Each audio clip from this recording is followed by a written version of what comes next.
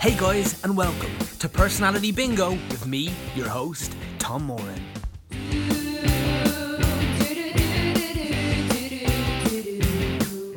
Michael David is an actor, a writer and a producer currently working on Ballstuff, a modern actor's introduction to advanced contemporary performance. It's gonna be hilarious, as you can probably tell by the ridiculously long title that I fucked up twice already in this introduction. So fuck you nicely, lads. But it's starring the brilliant Fionn Foley, friend of the show, and also Ronan Carey, a friend of the show who just hasn't been on yet. But Ronan is an amazing performer who you'll also see at the Dream Gun Film Reads, just narrating the fuck out of those things, and they're so funny. I can't wait to see it. It's also directed by former guest and friend of the show, Hannah Mamalis, and the whole thing is set up to be an absolutely gas night of crack and Christmas and theatre. It's on the 14th and the 15th of December at 7:30pm in the main space at the beautiful Smock Alley Theatre. I'm going to be there on the Friday. I hope to see you all there. I guarantee you this one is going to be full of laughs. As well as that, Michael David and me have worked together. We worked in King Lear, where we played brothers. He played the slimy one and I played the kind one, because, you know, casting. He's also done loads of brilliant work, most recently over in Edinburgh, The Last Days of Mankind, as well as the Urides project with the brilliant India Mullen and White Label. He's done Sucking Dublin with Reality Check Productions, which they won the Irish Times Theatre Award alongside Disco Pigs for the best ensemble. He's worked with Rough Magic. He's done loads and loads of brilliant stuff, and he's also appearing in the upcoming season of Quantico. He's a deadly actor, a real lovely person. Me and MD are great friends, so it was so lovely to sit down with him in this context, and I actually learned loads about him. It was a real surprising and lovely episode. So MD, if you are listening, thank you so much for taking the time to do it. Alright guys, without further ado, please enjoy the wonderful MD McKiernan playing Personality Bingo with Tom Moran. Tom Moran's Personality Bingo. Tom Moran's Personality Bingo.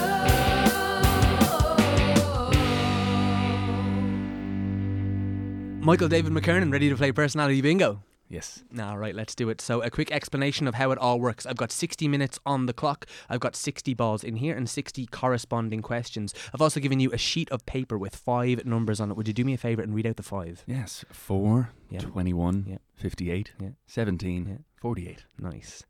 Do me another favour. Pick a 6th number, something between 1 and 60 that's not already there. I'm going to go for 1. Number 1. Yeah. Audacious. Any reason? I was a goalkeeper when I was playing football, Mm. so that would have been my shirt number. Me and you both. Me and you both, we share that common Oh, man. interest of being Let's fuck Dunboyne goalkeepers. Let's fuck the game. podcast. Goalkeeping is actually like one of the most fascinating things in the world. Like Yeah. the psychology of it. Like we were just talking coming in, like I've gone Yeah. back playing football for like an adult team with like men Yeah, who yeah, have yeah. children and wives and dogs, you know, and like just the psychology of being like in a goal with all these men running at you trying to like destroy you, kick the ball by you, make a fool of you, whatever it is. And it's your job to stand there, stand tall, make sure nothing passes you. And if you make a mistake, you've basically wasted everyone's time who's been breaking their bollocks running around out there. Yeah. Did you see the Liverpool-Everton match? Yeah. The week. Yeah, Jordan Pickford. Now, for anyone who isn't a football fan, it's like the goalkeeper made a catastrophe. Yeah. And it was like a FIFA glitch in the game, and it was a dreadful time for him. But like your heart goes out to the guy who stands solitary alone for 90 minutes and then makes one mistake at the very end of the game and is the villain. Totally, and that's one of the things that I realised having like, you know, played football growing up, then kind of stopped and started playing, you know, little 5-a-side games that we play and whatever. And then you know, we play in outfield. But the problem with being a goalkeeper is if you make a mistake, that's well and good if you're an outfielder, you make a mistake, you go run around, you try and make amends for it. Make up for it. Yeah, if you go running around as goalkeeper, you make it an error. Yeah, so, like, I mean, you're stuck in your goal with your hands by your side, you've got like... Well, there's your first problem. well, I mean, but you know what I mean? Like the ball's up the other end, you're just sitting there with your thoughts, you've got like the opposition fans You have chanting... a lot of time to think about the mistake that you made. Totally, like it's very hard to... So we'll get back to that because I'm fascinated by the psychology of goalkeepers. I also think... For some reason, I think there's a connection between goalkeeping and acting. I always think that as well. Yeah, because it's a lonely career sometimes, Mm-hmm. and like being a goalkeeper is a very lonely job. it's a most lonely job on the pitch. So yeah, there's definitely a connection. Yeah, it's very interesting, right? And I should say that if all 6 of them numbers do come out, that means the tables are turned, and you get to ask me any goalkeeping related question in the world. But nobody's won yet. Is that Nobody's right? won just yet. No. Is that not incredible? Yeah, it Like- statistically should have happened by now. Like over 90 hours of bingo playing and no one has over 100 hours at this point. over Yeah. 100 hours of bingo playing and no one has won. Yeah, I think Isn't that though. astonishing? Like I know, statistically? but you see, sometimes I don't. Sometimes the episodes flow in such a way that we don't get loads of spins because I'm enjoying the chat so much. Yeah. So, But like when you started the podcast, did you have it in your head? Oh, I'm going to be answering a lot of questions here. Like, did you think it would be an often thing that people would win? no, but I definitely thought it would have happened before episode 100, and it doesn't look like it's gonna. Okay, well, let's change that today. All right, here we go. All right, first out the gate, we have number 44. Do you have it? No, I don't. No worries. Number 44. We're right in there. What's the best piece of advice you've ever received? Oh, the best piece of advice. My mom used to be is a big one for like don't give up. And yeah, I like that, and I like that in connection with our job and a lot of things. Just because I think if you just stay at it and you don't go off the radar, then you'll get more work, I think. So don't give up is a good one. There's a great quote that my mate Fionn Foley wrote in a card to me when we were doing a show in college. And you know when you get those like pre-show like good luck cards and thanks for all your work, and he wrote like just say the lines and don't fall over the fucking furniture, which I just think is the best like piece of advice an actor can get before they go on stage. Just remember the lines, because if you remember all of your lines and everybody remembers their lines, then we'll start the play and eventually it'll end. And whatever happens in between, if great, and if you act brilliant, then that's good, and if you act terribly, that's bad. But if we get to the end of the play, then that's a triumph. Yeah. Do you know? Yeah. No, 100%. I'm interested in terms of, you know, because I mean that's great, because that is like, it's that scary thing when you go out for the first time with a new play or whatever the case is, and you're just like, I don't know, does this work? I really don't know. Yeah. You know, and then what's interesting in terms of like your mum, like, is that something that she said, you know, from when you were a young age, and now it's interesting to frame it in that context, or is she very much encouraging you, like in terms of the career path you chose? Like she knows it's tough and she's directing it very career centric. Yeah, I don't know. I think it might have been in connection with like exams and things like that. Do you know, like when it's a very kind of mentally anxious period to like sit down for like an hour or 2 hours or whatever it is for an exam, and you like see the question and it's like it's not what you expected or whatever, and she's like, just stay in it, don't give up until the end of the exam, or don't give up until the end of the football match, because you never know who's watching, if there's a scout there or whatever. So yeah, it was in connection with all the things that I was doing when I was growing up. Now I don't think she actually anticipated me going into acting ever. But it that piece of advice has seemed to transfer into that quite nicely. What is your relationship to giving up? To giving up? Oh, I don't know, because I don't know. I think a part of me feels like there's been times when I have. So like we're gonna go back to football. Sure, we're gonna go back to football. So like I played football very regularly when I was younger, and when I was 16, I went over to England for a couple of trials with a couple of teams, and.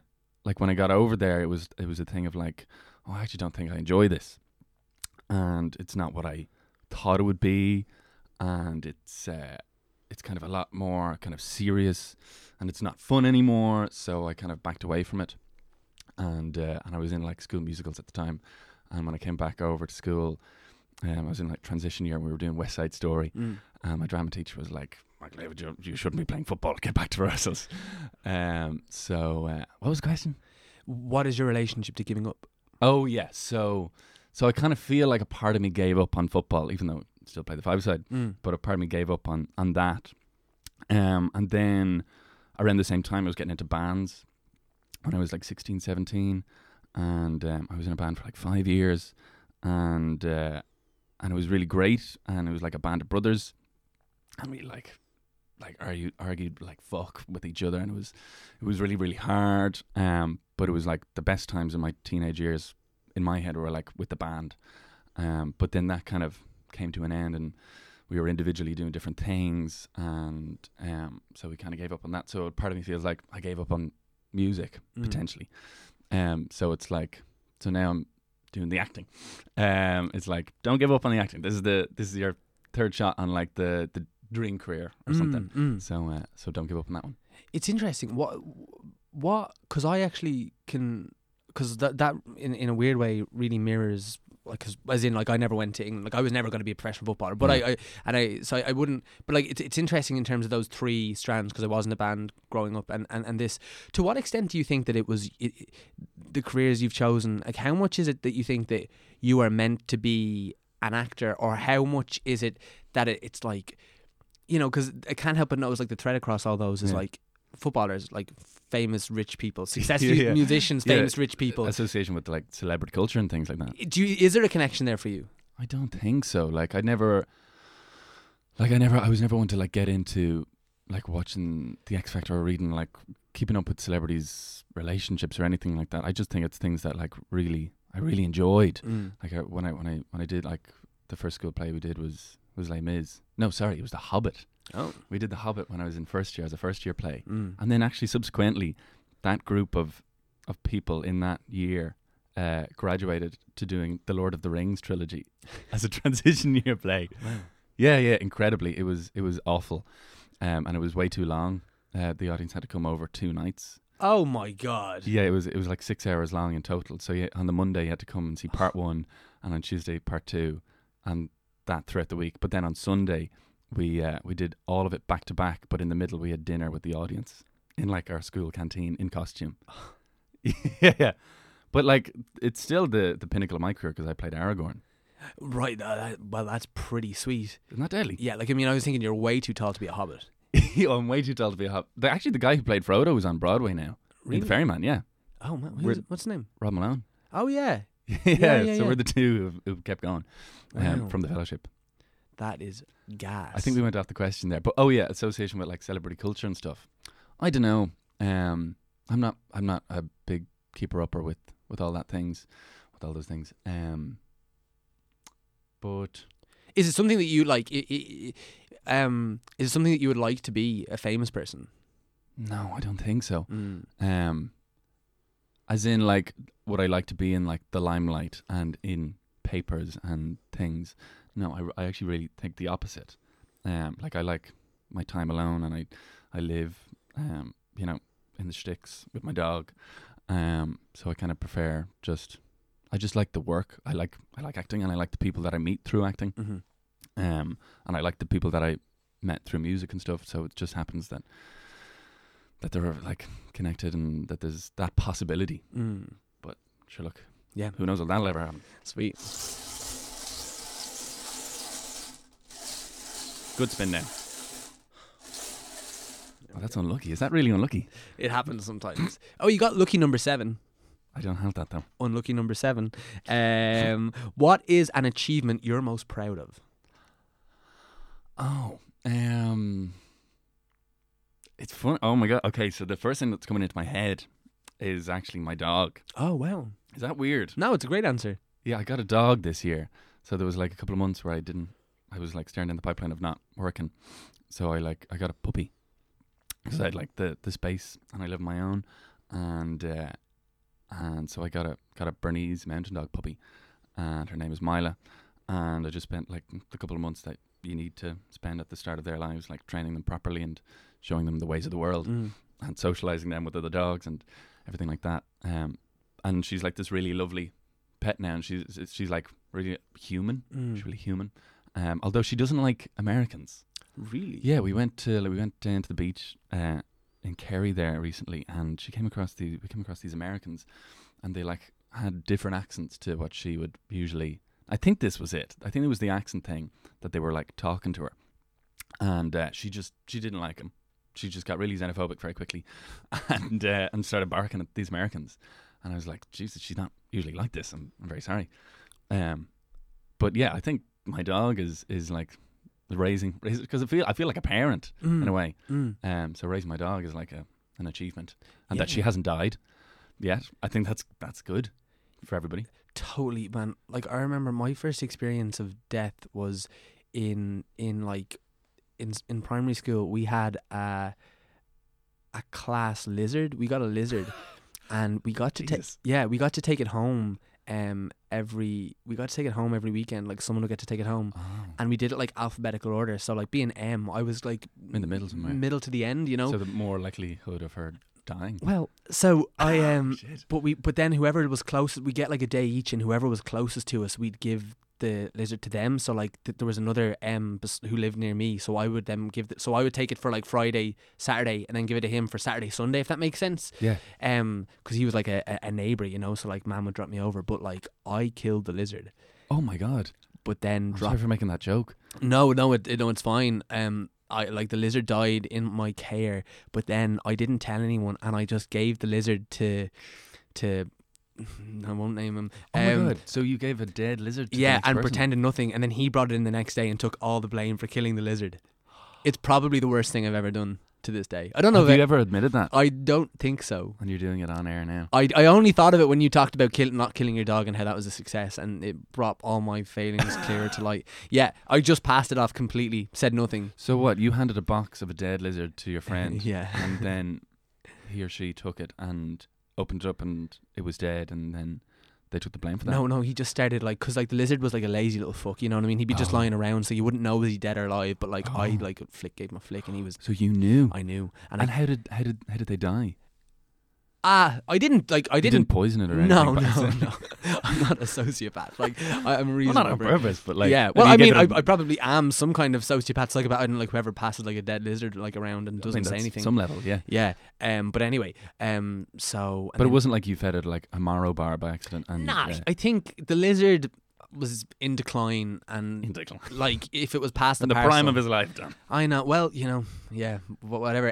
So like that's probably like a class of 30. So like maybe I don't know, like 17, 18 weeks into his life, and And how long are they supposed to live? Aren't lizards supposed to live quite long? yeah. But I think my teacher got him at like the fairy house markets, and like Oh, dodgy. we don't think it was like a healthy lizard.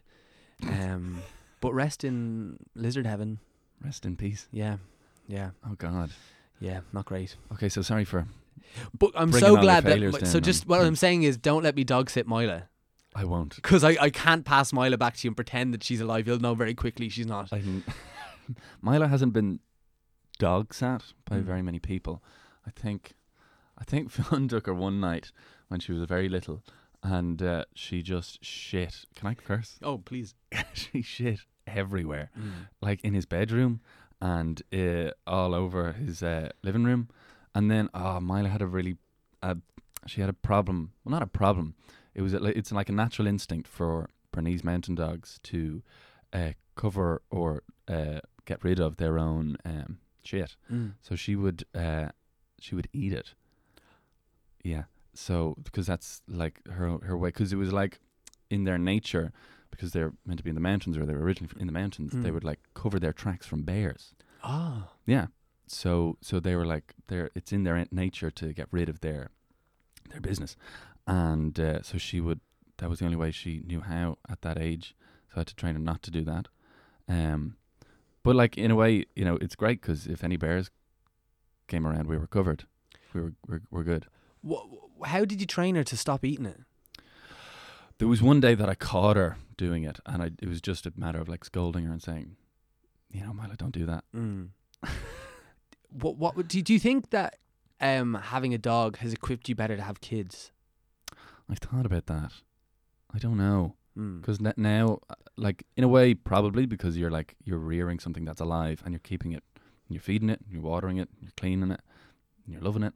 But, like, if I had kids now, tomorrow, like, I'd probably speak to them like I'd speak to my dog, which probably isn't a good thing.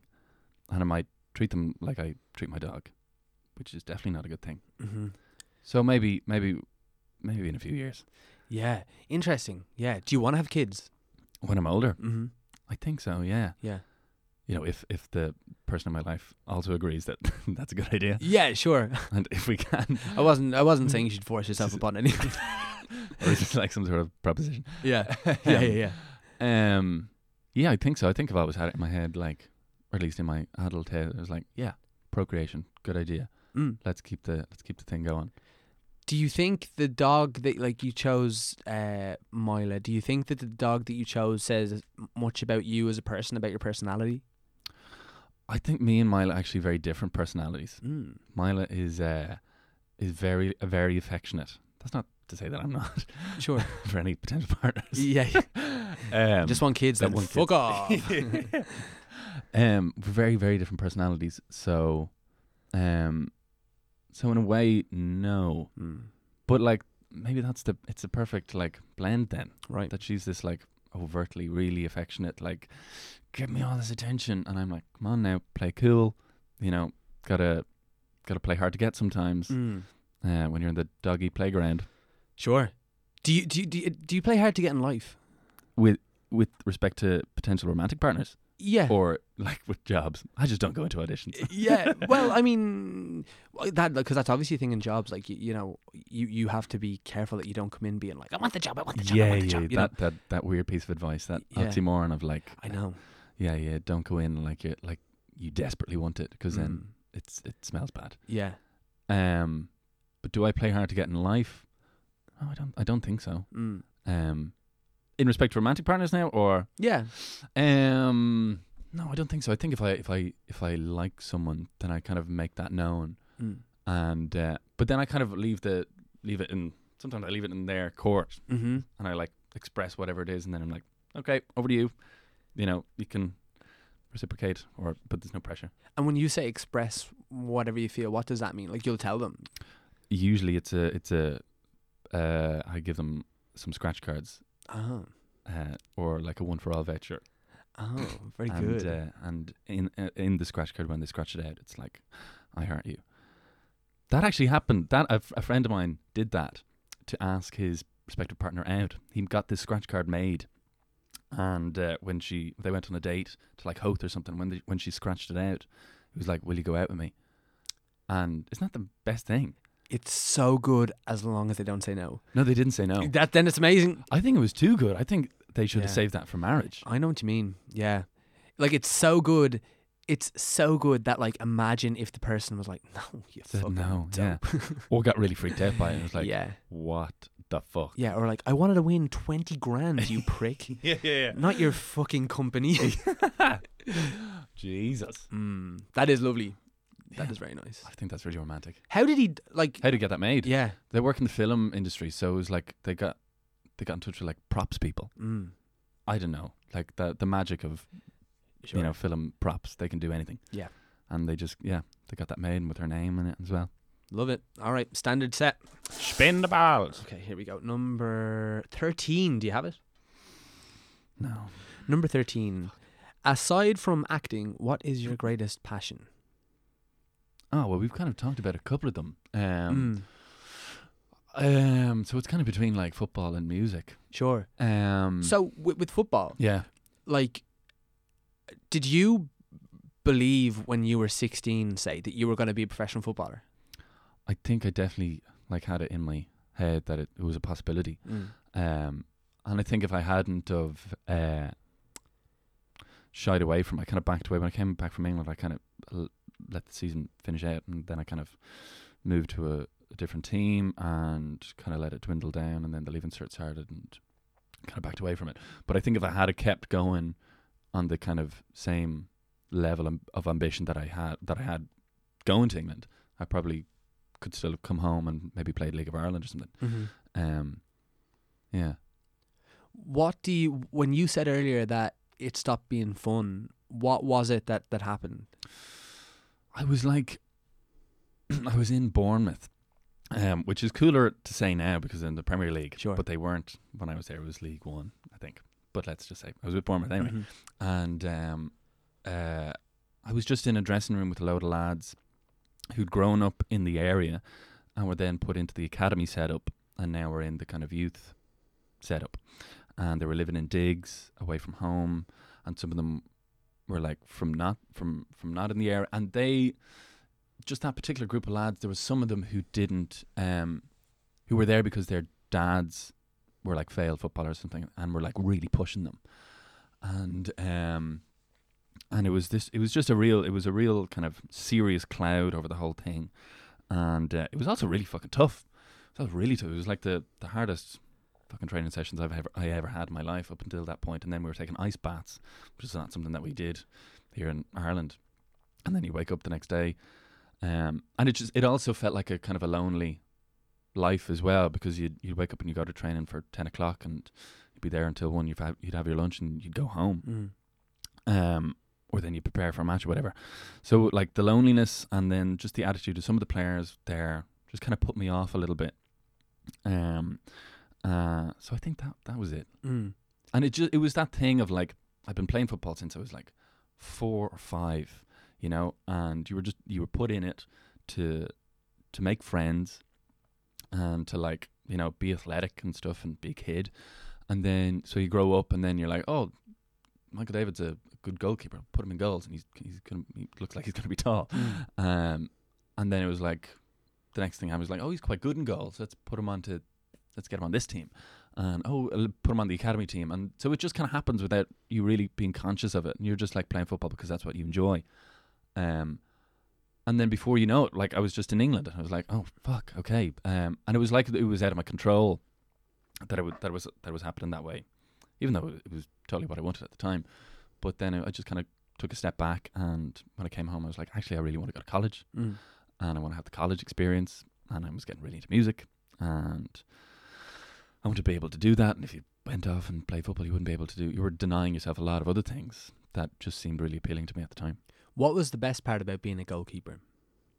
I don't know, shouting shouting at people, I Really? think. Yeah, because like when I was playing football, I was like quite a quiet character in the dressing room, like I've kind of softly spoken and stuff, but then step on the pitch, it's like you have license to absolutely shout at people and like bark orders, because that's your job. It's your job, yeah. You know, you can see, you're the best position to see everything in front of you and the movement of the other team. So I think barking orders and just that release, and in a way maybe that's connected to acting, that it's like you become somebody else and you have license to do things that you wouldn't otherwise be allowed to do in real life. Interesting, yeah. And there's that unspoken rule of like, you can give out yards to your back four when you're a goalkeeper, and when you step off the pitch, it's like none of it matters. And then you go for lunch with them, and that's it. Sure. What was the worst part? Letting in goals, man. Devastating. Or making, like we were talking about at the start, making a mistake. Yeah. Or like, because if you make a mistake, like, then you get everything that I just said back at you by 10 people. Yeah. And yeah. There was because I played Gaelic football as well as football, and probably like a better level of Gaelic football, to be honest. And we got to the county final under 16s, and it was under floodlights in Navan, and we were winning by 2 points in the last 5 minutes of the under 16 county final, which was a really big deal. Like, that really was at the time like our world. And Navan O'Mahony's and Boyne is a really bitter rivalry, like, because no one likes Navan just as a rule. And like, you know, we knew these lads and they were tough. They were like, you know, they weren't the nicest bunch of men and young men. And in one of the last kicks of the ball, their corner back had like made this surging run up the right side touchline, and he was on about 45, and he thought he could point it, and he strikes it really well, and it's sailing, and then it's dipping. And like, I was still like smaller than I would be now, you know, and it just, you know, the goal was definitely my fault, and it looped in over my head into the top corner in the last minute from like 45 yards. Like, oh god, you know, 45 yards is what in Gaelic? I don't know Gaelic. Like, it's like, just like halfway line. Not far from it. No, not far from it. Like, it's too far for it to be like, you know, That's it'd be like, desperate. be like being chipped from like the D in soccer, you know what I mean? Like and your side say the half, and went over my head, and we lost by a point. And like, all the lads obviously were like, felt sympathy for me, but like, I just cried. Really? They were really. Were they sympathetic? They were my Sometimes, friends. like, Yeah, when I know. And the boys could be pricks. There were some lads in the team who could be arseholes, like like, as in like that, because that's a weird form of bullying that goes on with young men, and especially like as a goalkeeper. Like, I like because if you make a mistake, then not only are you the cause of the goal, but you're also like throwing like fucking homophobic slurs back at you as well. Do you know? I mean, it's weird. Like, it's a really weird position, especially at that age. Like young lads just sometimes have aggression that they need to get out of them, Yeah. and like that'll often come out in the other team, but when it can come out in their own teammates too. And like I had that, and I was very, very meek and very polite and very lovely as a little, like as a teenager, but like that didn't lend itself to being a good goalkeeper. Like I didn't have the fundamental confidence that I do now, to do the things that I like do now. Say like they really serve me, like having gone back playing football recently. Yeah. You're very vocal in five-a-side. Very vocal. You're very. Yeah. You give it to me a lot. That's because you're lazy, and then you'll do something incredible, and it's so annoying. It's like if you run around, it'd be so helpful. Yeah. Yeah, exactly. No, but that's the thing, you see, because I think I'd be like very like like when you play five-a-side with me, like I can do all the like the basics like very well, but like But you're a workhorse. I'll work. You'll outwork anyone else. Yeah. That Whereas like I'm quite lazy. yeah, And- but then you'll I'll bang a trot it goal in. in from Yeah, like the smash it halfway in. line, and that makes it worse because then it nearly justifies your laziness. Everything. Yeah. It's a very interesting thing. But I still remember that moment of like that feeling. night, and like I just remember on the bus home just crying and Yeah. crying and crying, like crying tears as like a 16-year-old boy. I mean, like that's normal, but like as in like on the bus. And What a great education. What a great education, I suppose. I mean, what did I learn from that? That's the thing. What did you learn from your worst goalkeeping mistake, or did you learn anything, or was it just a terrible moment in your life? I never made any mistake. Oh, I don't know. I can't really remember. Can you tell me about your Specific worst mistake. mistake? You can. I can't remember. But maybe I just blocked them out. That is so interesting. I remember so many of my mistakes. Really? Yeah. Do you remember any of your best saves? Because I remember I remember the highlight reel. Well, you see, this is probably like a really healthy thing, which is probably why you were over in England and I wasn't, in terms of like, that's a really good attitude to have as a footballer. Like, I think footballers, like, I'm this sounds like I'm insulting you, I'm not, but like, there's a level of stupidity to that. Oh, completely. Like, you know what I mean? To And like, there's an animalistic sense for a goalkeeper as well. Yeah. There's a certain madness attached to it. oh, totally. That you're gonna like jump, higher than everybody else and potentially knock some people out of your way to get that cross coming Yeah, in. you have to make like that area, you have to dominate it. Like, Yeah, it's domination, territorial. yeah, It really is. Well, that's so interesting. You don't remember your mistakes. Mistakes. What go on? What was your best save, though?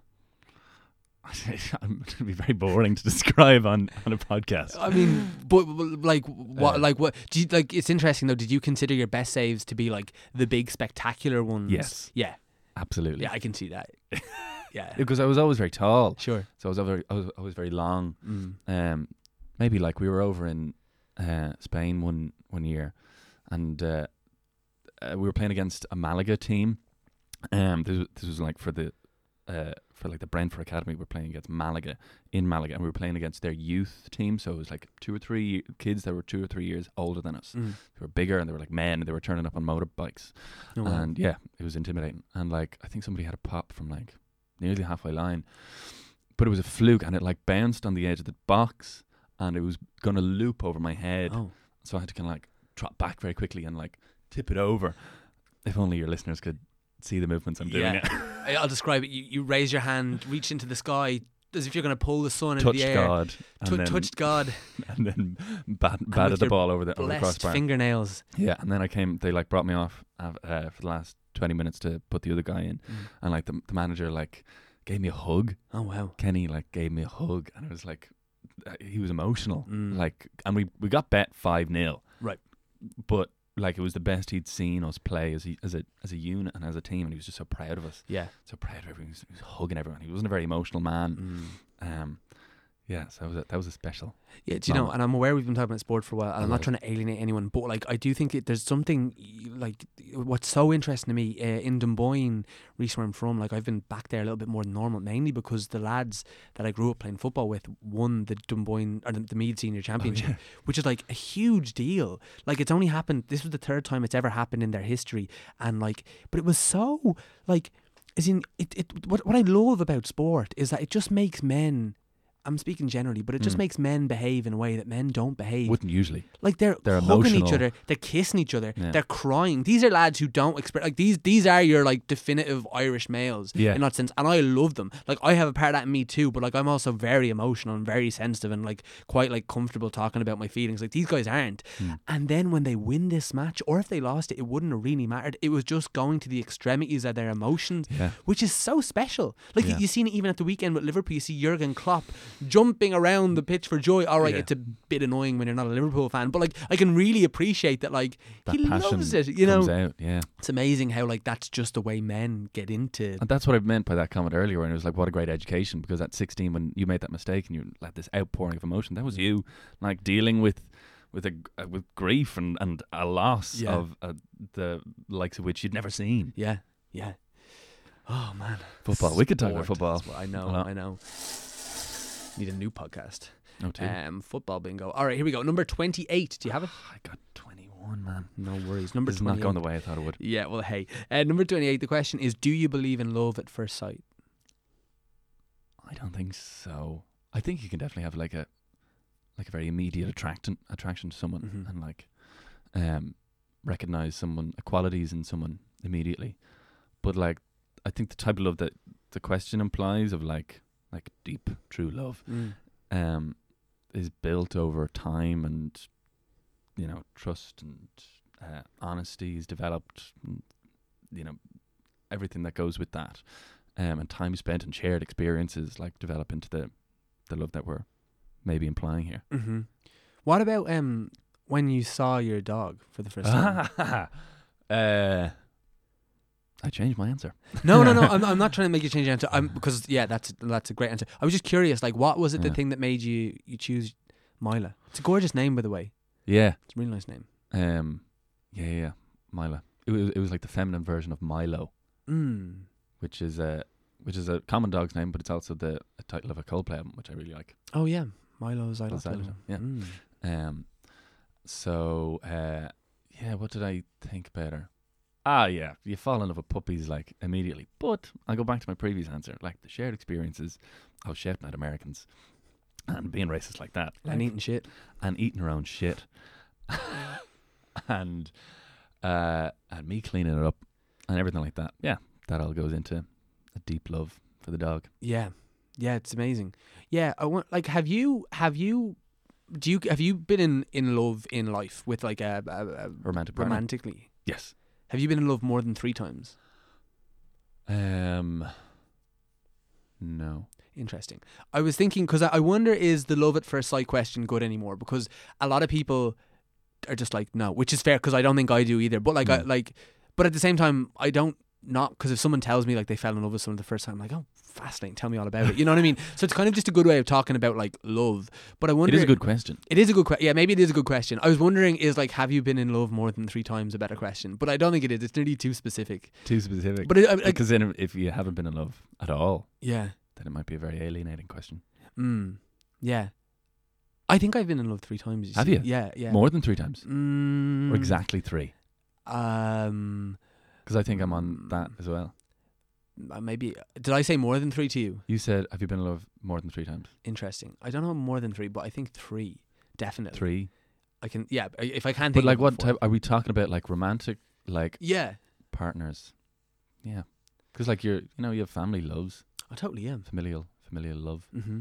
And that's an interesting thing, like because not always. Again, I'm speaking generally, but like we were talking about like kids earlier. If you were to have a kid, right? Like I imagine the first time you see a kid has to be the Yeah. most overwhelming feeling of love at first sight. I think that would be such a scary feeling. I think I'd be really scared like the first time I saw like a child of my own, Yeah. because you're so responsible for it, Mm. and it's so inevitably going to be very, very small, Mm-hmm. and so like fragile, and covered in whatever it's covered in. Yeah. That's true. Yeah, I mean, and do you know what? Like I've been thinking about a lot lately is just how significant like your childhood is. And like I've been just thinking about that lately, and like no matter what happens to you as a kid, like whether that's like you're loved to bits and like everything is as close to perfect as can be, or whether you had like a really traumatic childhood full of some really difficult stuff, like it's just going to leave such a mark. Well, yeah, regardless of what it is. Yeah. Whether it's the most gorgeous upbringing ever, then you're like very like protected, Mm-hmm. and you're not aware of the world. Maybe, then maybe like a bit of trauma is good. Yeah. Like letting in a coal. yeah, bring it back to do you know football. that probably was traumatic actually when you think about it. My therapist has a really good definition for trauma, and she only told me recently, and I love it. It was yeah. so helpful to me. She was like, because I was talking about like a person and a relationship, and they were like, well, like trauma is when something happens with a person or a relationship or something in your life that means that you can never be the same again. Be the same.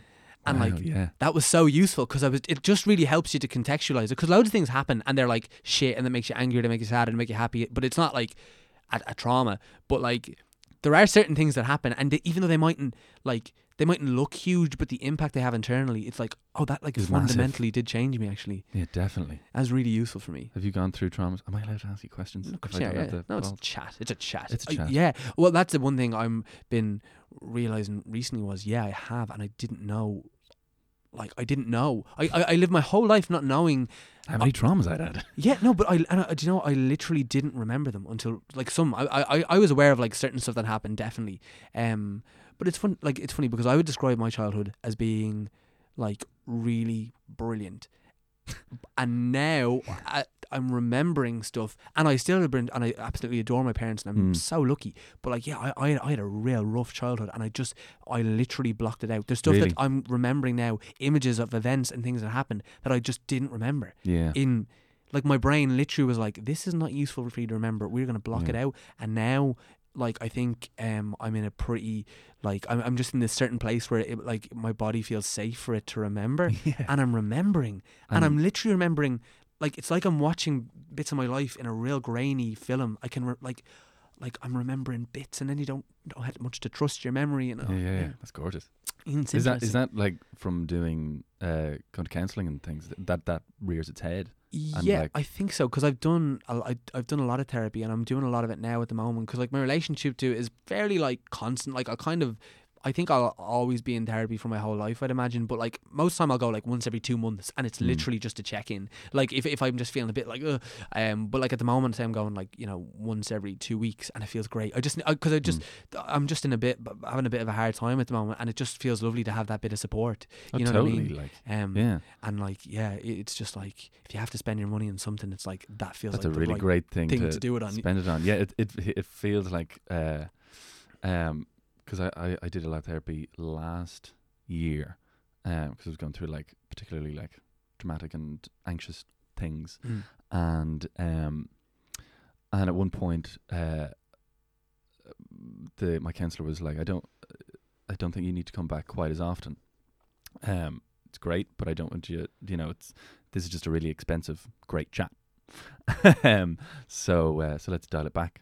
And so now, like, I'd go to him maybe 3 times this year. And he has he's very open. He's like, I have clients that come to me once a year just for a check in. Yeah.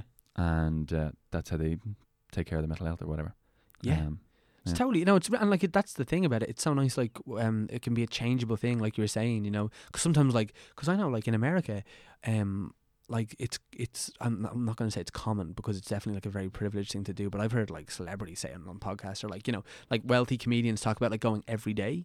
Yeah, that's intense. And you're like, that's intense. And like then you wonder, does it start to be like a coping mechanism? Or even like some sort of form of addiction, like. Yeah, well, that may be a better word for it. Yeah, I think so, because it's like I'm exhausted when Yeah. when I go to counselling. Like it takes a full load out of me. it does. And it's also, you know, it really, like, in a weird way, because it's funny, people sometimes when they do this podcast are like, oh my god, that was like therapy, it was like counselling or It something. does feel a little bit like But that. you know what it Yeah. is? It's because I'm literally just, you know, I know we're talking about me a little bit now, but like I'm And so- 90% of the time just talking about you, Yeah. and that feels really good. Like, as Yeah. people, like that, most people really like that feeling. Yeah, and how often do we do that? Like, sit down for an hour, turn our phones off, and just chat about you. Yeah.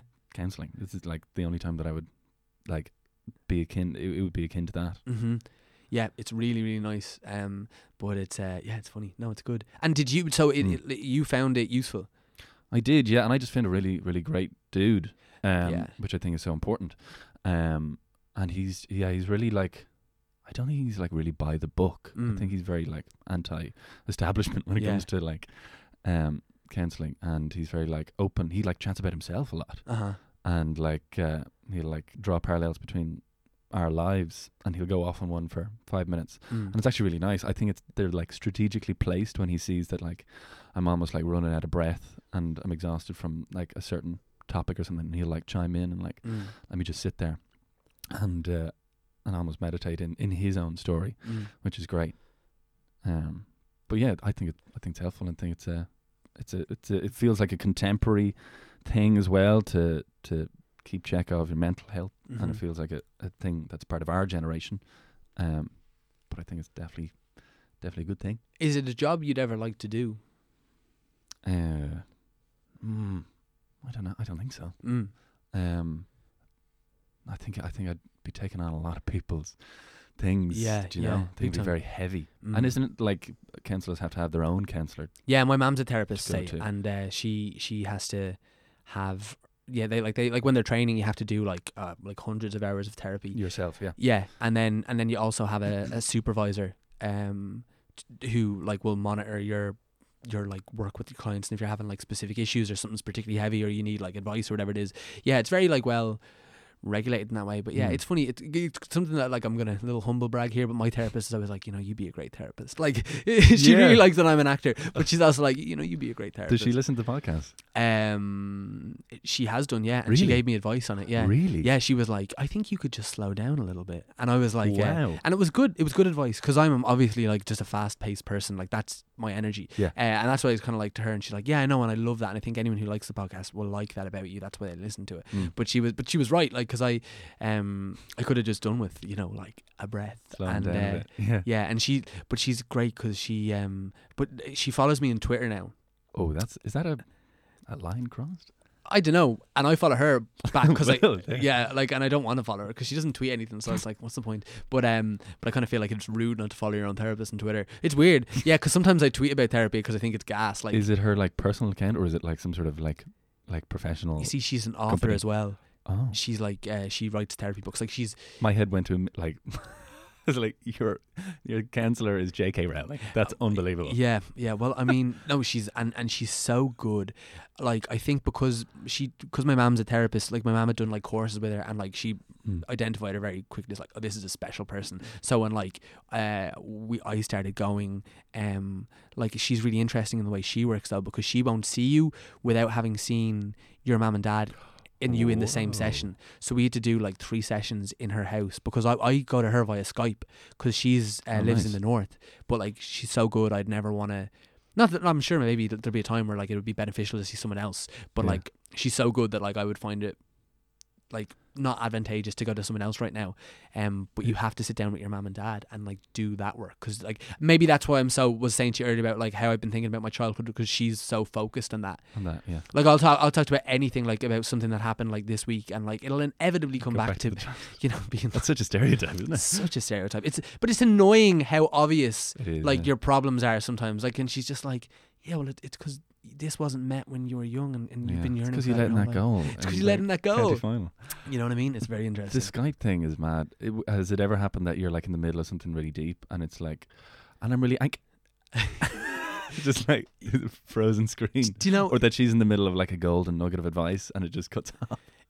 Not that comedically, but like it's definitely like there's been 1 or 2 times where it's like not been ideal. You know what I mean? But no, it's definitely not ideal. It's better to be in the room, but it's just so hard, and it makes it easier for us to schedule. You know, like with acting stuff, and it can be hard to Yeah, know where you're at. Like, it's funny. it's great. Yeah. You require a really strong Wi-Fi connection. That For is therapy. That is what and a strong Wi-Fi connection and a stronger connection with my therapist. Yes, spin the ball. All right, here we go. Number 20. Do you have it?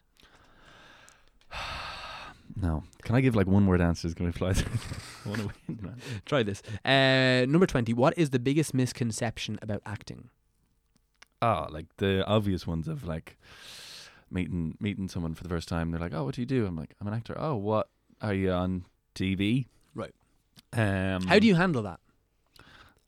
Sometimes I do like I deliberately give the shittest thing I've ever done and see their reaction. Like say, "Oh, I was actually on a Discover Dublin ad that I got cut out of," which is totally true. Yeah. Which is totally true. I did that ad, and I was meant to be playing like the boyfriend in a couple that were like going around Ireland and going on the Viking Splash tour.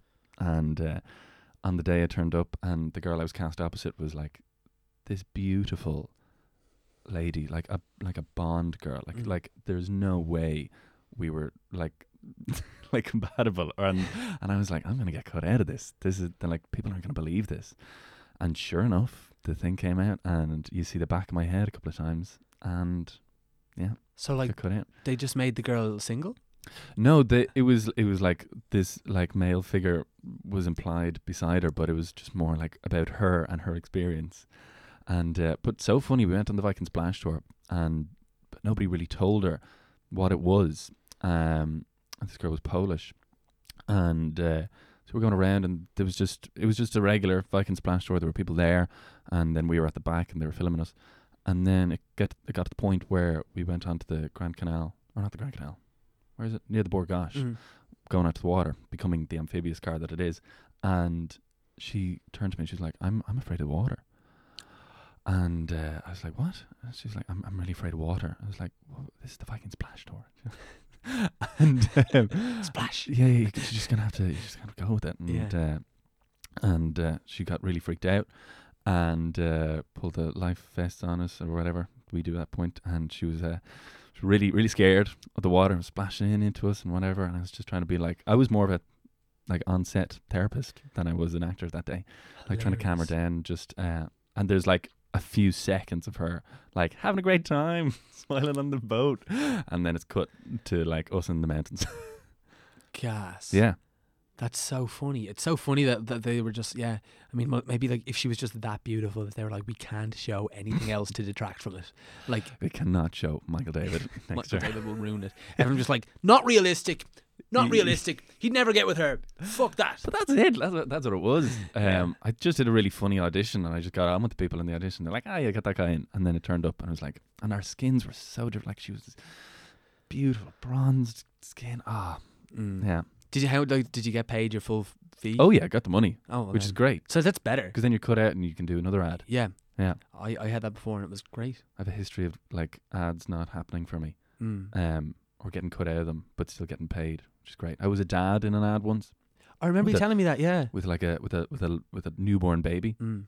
Mad. Like I went in for the audition, and it was like this financial institution or new financial thing, and there was like a series of ads that were going out, and I auditioned for the 20-something guy in the suit going for a job interview, Mm. and I got a call the next day. I was like, oh, you got that ad? I was like, oh, great, super. I was like, not for the part you auditioned for. They want you to be the new dad in his 30s. I was like, what did I do in that room Mm. that gave off these paternal vibes?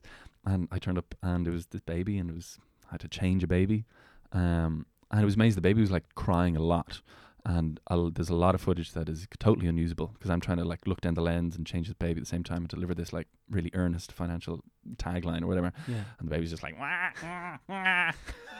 And then I discovered Peekaboo. Maybe I would be a great dad.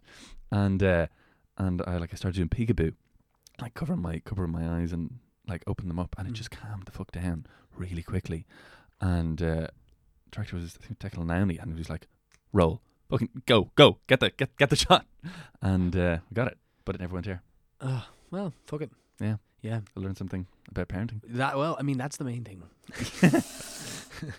Never a wasted day. Every day's a skill day. Right, number 57. Do you have it? Oh, 58, man. Yeah. Number 57. The question is, what's one thing everyone likes that you don't? I have the opposite. Oh. I have the like something that I like Yeah. that most people don't. Is that okay that I flip the question? Then, yeah, go for it. But I think you're going to be on board with this. I like Coldplay a lot. I was going to ask you about Coldplay earlier because, well, obviously, like, It's the obvious thing to ask me. well, no, but I mean, say, a lot of people really don't like Dislike Coldplay, yeah. which is weird. Like, life is too short not to like Coldplay that much. Can that be the tagline of this Yeah, episode? like life is too short to hate Coldplay. That like I would get that tattooed on my face. As in, like I don't like what I realized about Coldplay a while ago. I used to love Coldplay like growing up, right? Yeah. But what I realized about Coldplay recently is Coldplay just stopped writing songs. They don't write songs anymore, and that's fine. They write concert experiences. They do, and it's amazing. Like, it's kind of the way to go, because they realised, I think, being a bit like, this is a bit of a hot take, but like, I think they realised, like, we don't make any money from our albums anymore. That's absolutely fine. We're going to write the most spectacular live show. Yeah. As two people in the theatre, like, and like, you know, like, I think a lot of actors especially probably mightn't like Coldplay, because actors normally have cool taste in music. I have shit taste in music. Like, I like terrible music. I don't like good music. Like, I don't like Okay. music that people think is cool. I like kind of shit music, but I really like it. Yeah. But like, I just think do you know what I mean? Like, you've seen them live like A as much few as I, times. and like, did you see them in Croke Park Yeah. last year? Oh, like, Jesus. but even like, there's What a show. there's a music reviewer, Dave Hanratty. He hosts a No Encore podcast here, and I'm quite sure Dave isn't a big Coldplay fan, but I'm pretty sure, and he reviews gigs like for a living. Like, he's done it for Hot Press, and that's like his job. He works for Joe.e now, but like, he's done it for years, and he said, like, I'm pretty sure, I could be misquoting him, but fuck him. He said that Coldplay was the greatest live concert like he'd ever seen, or something along. That is if that's misquoting, that is. But you know, Michael David, it suits my argument, so fuck it. Yeah, no, I totally agree. Like, yeah, their concert experience is like unparalleled. Especially the idea of like those wristbands. Like, Yeah. whether you like Coldplay or not, what a great idea to give everyone a wristband that lights up in sync with the music. That's and everyone's a part of the fucking gig then. Yeah. What Great. is it that you like about Coldplay? I don't know. I think I just started listening to them like at a really like musically informative period. When I was starting to play in bands, and I was like, oh, and like Viva La Vida came out, the album, and it's like, oh wow, music can sound like that. You know, you can do that. And then it was just a battle between me and the guitarist in our band, of like me trying to make us sound more like Coldplay, and him trying to make us sound more like Green Day. Sure, So we were sure. like, we met in the middle in this kind of soft rock place. Cold Day. Cold Day, Yeah. Green Play. Green Play. They both work. It's like a political party. Yeah. Yeah, it's interesting. I don't know what like drew me to Coldplay. I suppose they're like easily accessible. Like, I like that they kind of dismiss that the rock and roll myth, and that the they've definitely had problems and personal problems in their lives and in their careers, but they don't try and glamorize that, or they don't like help that sell the music, or it's not like, oh, they're Chris Martin's on heroin, like gotta buy the album now. I don't like that kind of thing. Right. I don't like that those kind of personal things can help sell the music. I think it just feels, I don't know, ungenuine. Yeah, do you know, I listened to a really good interview with Ethan Hawke, is probably my favourite actor, or certainly one of my favourite actors. And yeah, I love him. I think he's brilliant. But I love the way his brain works. I love hearing him talk in interviews and stuff. And he had a great thing recently, because he was when he was 25, I think, he was offered a movie with Jack Nicholson, who's like his acting hero. But he also had a book deal to write a novel, and I think he'd written the novel, but his editor wanted one more draft, and he kind of had to choose between doing this movie or the book. And but at the time, he was getting criticised a lot for being like pretentious and being like, yeah, okay, you're like an up and coming actor, fine, but like, who do you think you are writing your book, and like doing like stage plays and directing this and having a theatre company? He was just doing a lot of things. And he was thinking about it, and you know, he got advice from people, and a lot of people were saying to him, they were like, look, don't do the book, because people are already making fun of you. Like, do the movie. Like, you're going to do a good job in the movie, and like the book could go either way, and people are already looking like for a scapegoat with this thing. And he was just like, but he's like, the only, if I was to take the criticism seriously, and like, because everyone was calling him pretentious basically, and he was like, the only thing that like would make me pretentious was if I like took it seriously. But he's like, I just joke about it. I was like, yeah, it is pretentious, sure. Like, I like that about Coldplay as well. They don't try and pretend to be anything they're not. I think they're very self-aware that like, you know, like the music they make, I mean, it touches loads of people and it does this and that, but like, they also know that like loads of people think they're shit, and they're fine with that. And they're grand. That's so endearing. And they just embrace the people who do like them. Yeah, like, I mean, that's all you can kind of do, isn't it? I think so. Yeah. Yeah. It's like James Blunt, isn't it? It's like, he's really like self-aware, and like, Right. I remember seeing him on Top Gear when he's been interviewed, and Jeremy Clarkson was like, you're very like self-aware that people don't like your music, and that they don't think your music is any good. And he was just like, well, have you heard it? And it's a really great self-deprecating approach to that kind of criticism. Totally, because like, that's the thing, like, on some level James Blunt does think his music is good. He definitely does. Like, otherwise, hopefully, yeah, like, he wouldn't be making it. But like, although like, that reminds me of MGMT, who wrote that their first album was like unintentionally great, Right. and then they became huge and had all those great hits, and then they were like, oh no, we didn't really want to be like celebrities, we didn't want to be like pop stars or anything like that, and then they wrote, at least this is what I read, that they wrote an intentionally bad album to get out of that, and we haven't heard of MGMT ever since. Yeah, it's true. It's true. I mean, yeah, it was just that interesting notion of like people's criticism of you is kind of only right if you like fight against it, or like especially of your like your attitude. You know what I mean? Like if you call someone like you say, God, James Blunt, he's a wanker. It's like he's only a wanker if James Blunt goes, yeah, he can be a wanker, a bit of a wanker. Like then he's not a wanker. Yeah. But if James Blunt's like, fuck you, I'm not a wanker, I'm a fucking artist. You're Beautiful is one of the best songs of all time. Sold so many hits. Goodbye, My Lover. It's a classic. You know what I mean? Then you're like wanker. You know. So it's so funny. It just depends on your attitude. You can kind of dictate it. Right. We have 2 more balls here. Let's give them a spin. Okay. You could, unless you get like 6 in 2. I don't know how that would work, but fuck it. Number 33. Do you have it? No, I'm gonna whitewash, man. Okay, number 33. Are you the oldest, youngest, or middle child, or only child? I am the youngest. I have 3 half sisters that are older than me, and they all have them. They're not much older, but they have their own families and their own like children and their own dogs. Yeah. And yeah, so I'm sort of the youngest. Yeah. What's it like having 3 older ladies in your life? Makes it sound sexual. I didn't mean it to. No, but like having that, like, do you use them as like, you know, kind of for guidance and advice? Yeah, definitely. We don't like see each other like super regularly because they're like raising their kids and stuff. But like they're definitely great for advice, especially in the romantic. Yeah. Are they? Oh yeah. And you'll ask them. Brilliant. You'll have that relationship where that's totally comfortable.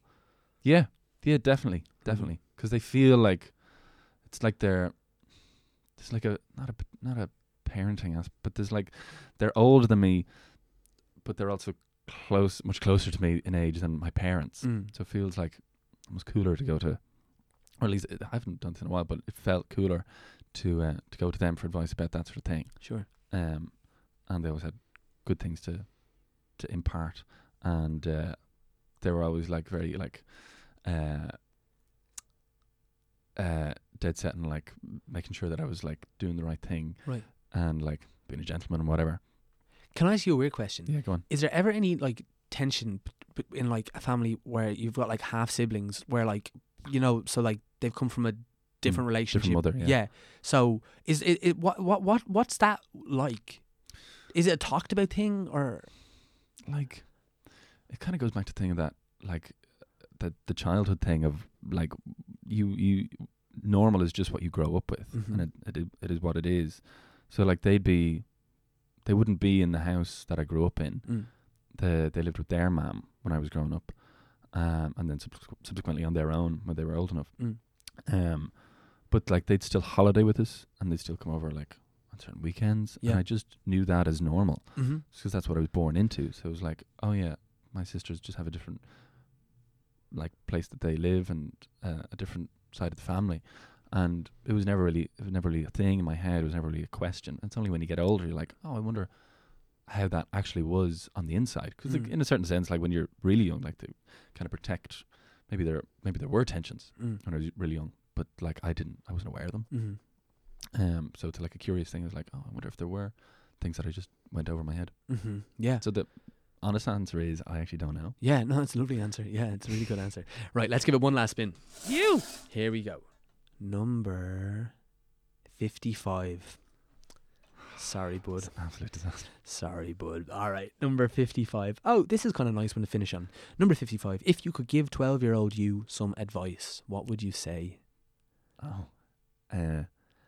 Like 12-year-old as in, am I in primary school doing my like I guess confirmation, or I'm in like secondary school in first year? I think those are like, it's such like a sudden flip when you're younger. What month's your birthday in? August. So let's say it's the August. It's your last day of being 11 or 12. Let's say it's your last day being 12. So you're just about to go into secondary school. Yeah. That's a good time to get some advice. Get different school shoes than I chose. What was wrong with your school shoes? Did you have a thing where you got shoes that were Dubarry shoes, known as Dubes? No. Okay, so See, that's me and this is a Belvedere thing. yeah. So me and my mum went into a shoe shop before I went into school, and she was like, "Okay, pick whatever shoes you want." I was like, "Oh, those look pretty cool." And there was these like shoes that had like a kind of like a creamy bottom. I was like, "Oh, they kind of look like cool and not like school shoes, but you know, I'm sure they're acceptable." Mm-hmm. And then I came in on the first day, and there was all these older lads pointing at me saying like, "Ah, doobs." I had no clue what this meant, and I didn't even know the brand name. I was like, "Why am I doob?" And so I think I got a shock Mm. the first maybe couple of weeks of school because of that, and then I realized, oh, they're just a particularly like good brand of shoes, Yeah. and maybe that just says something about your socio-economic place, and lads will just take you apart for whatever they can. It's weird though, because I would have thought that because I like, as someone who went to school in Meath and whatever, like, not that there's like a massive geographical difference, but like we would like, our stereotype would have been like the Ross O'Carroll Kelly thing of like people who go to Belvedere wear doobs. So it's weird that like you got. Maybe that's why that they were like, you're purporting the stereotype that we're trying to get away from. I don't know. That's a very intellectual thing. Yeah, I mean, the lads probably just seen Didn't something think that was different. But it was because I grew up in Meath, Mm. I wasn't aware of what that was. I just saw a cool pair of shoes, and then they just became, when I went to school, it was just this different thing. And then you're introduced to, then you kind of realize what, like, clothes are almost like a social currency when you're in school, and or at least in the school I went to, and at the time it was like, wearing a certain brand of hoodie, like the Abercrombie or the Hollister thing, versus like an Adidas original. I don't know, this clothes just seem to say so much about you, when really they don't make any difference at all. What was the first? Did you know many people going into that school? I knew nobody. No one at all. I knew no one. When was the first moment you felt at home at Belvedere, or felt like you belonged there? I don't know. I did. I really enjoyed it. Mm-hmm. I enjoyed it straight off the bat. And I liked my class and people in it. I don't know if there's like a seminal moment where I was like, It just felt this place is mine. right. Yeah. I suppose when you get like into the older years, you kind of feel like the school is yours Yeah. almost, and you like know all the codes to the secret corridors and stuff. You had codes in your doors. which exist in Belvedere. Oh man, I Yeah, didn't there never was- had codes. There was these like corridors above, like on the very top floor of the school, Wow. that like connect all the buildings together. We didn't have an upstairs. We didn't have doors. Yeah. Yeah, so we like got to know all the codes, and we'd like just use them because we'd have to know them, because I was a prefect, so I'd have to go and chat to my first year class and be able to get back to my first class of the day very quickly, so we were allowed to have the codes, and that felt like a real privilege and Nice. and a badge of honor. Love it. Yeah, All right, man. this is it. I'm sorry that you whitewashed, but we've had a lovely chat. How do you pick these numbers? I know. Well, come here. You've got a very cool show coming up with some very funny people. Tell us a little bit about Ballstuff. Ballstuff is a acting workshop based on the long forgotten and revolutionary theory of Nikolai Ballstuff, who's a Hungarian acting master from the 1800s, and myself and Ronan Carey and Fionn Foley. I don't know whether to do this in character or not. I'm quite enjoying this. Because we did an interview with someone, or an email interview, where they sent us a lot of serious questions about it, and I didn't want to answer it very seriously. I wanted to answer it in character, so I don't know. Wait and see if it publishes today. I don't know. But it's a really silly take. It's a parody on acting training, and it takes the kind of like idea of like revering kind of Stanislavski and all those dead white men, and just kind of flipping it on its head and giving these nonsensical ideas to an audience. And it's also about like our relationships breaking down, and that's probably the funniest part of the show, that these three practitioners of the Ballstuff method are really having a hard time getting the shit together, and it's kind of this disaster comedy, awful TED Talk experience. It's really funny. Yeah. And Hannah Mamelis is the director. Mm-hmm. Shane Gill is the lighting designer, and yeah.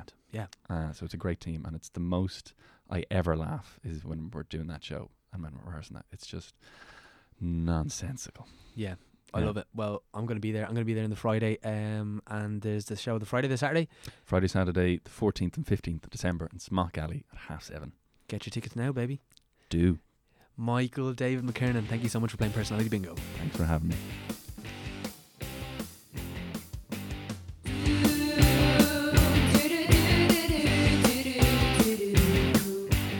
So guys, that was the brilliant Michael David McKiernan playing Personality Bingo. MD, if you're listening, a massive thank you to you for taking the time to do it. I always feel a little bit conflicted because I've said Michael David most of the time, but I said MD a couple of times because they're both your name.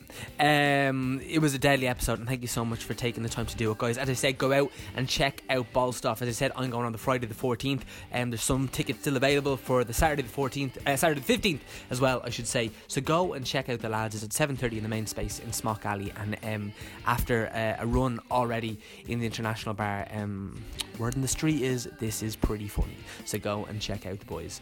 In other news, guys, nothing major coming up to Christmas now, which is mad, and so close to our 100th episode. I'm working really hard to try get something very special going for that, but it's such a busy time of year for everyone too, so hopefully we're going to pull that one off. And I'm going to be working over in the States in the new year for a little bit, and have some very exciting news coming about a new play that I've been working on that I hope to be able to share with people in the very near future in some shape, make or form.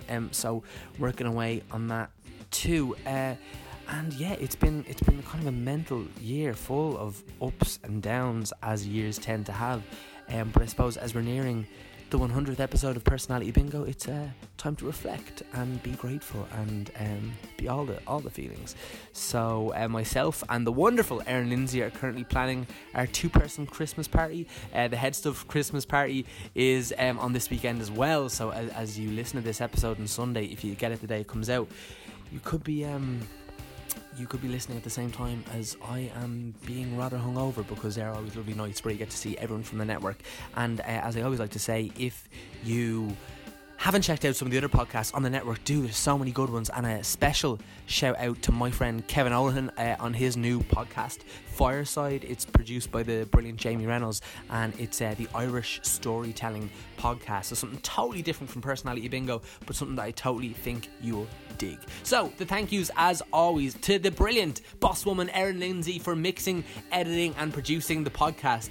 See you at the Christmas party, Erin. Also to the wonderful Liam Moore and Anthony Manley for their gorgeous theme music, to the brilliant Conor Nolan for his beautiful artwork, and as always to Alan Bennett and Paddy O'Leary for having us aboard the Head Stuff podcast ship. Lads, your gents, thank you so much for everything that ye do.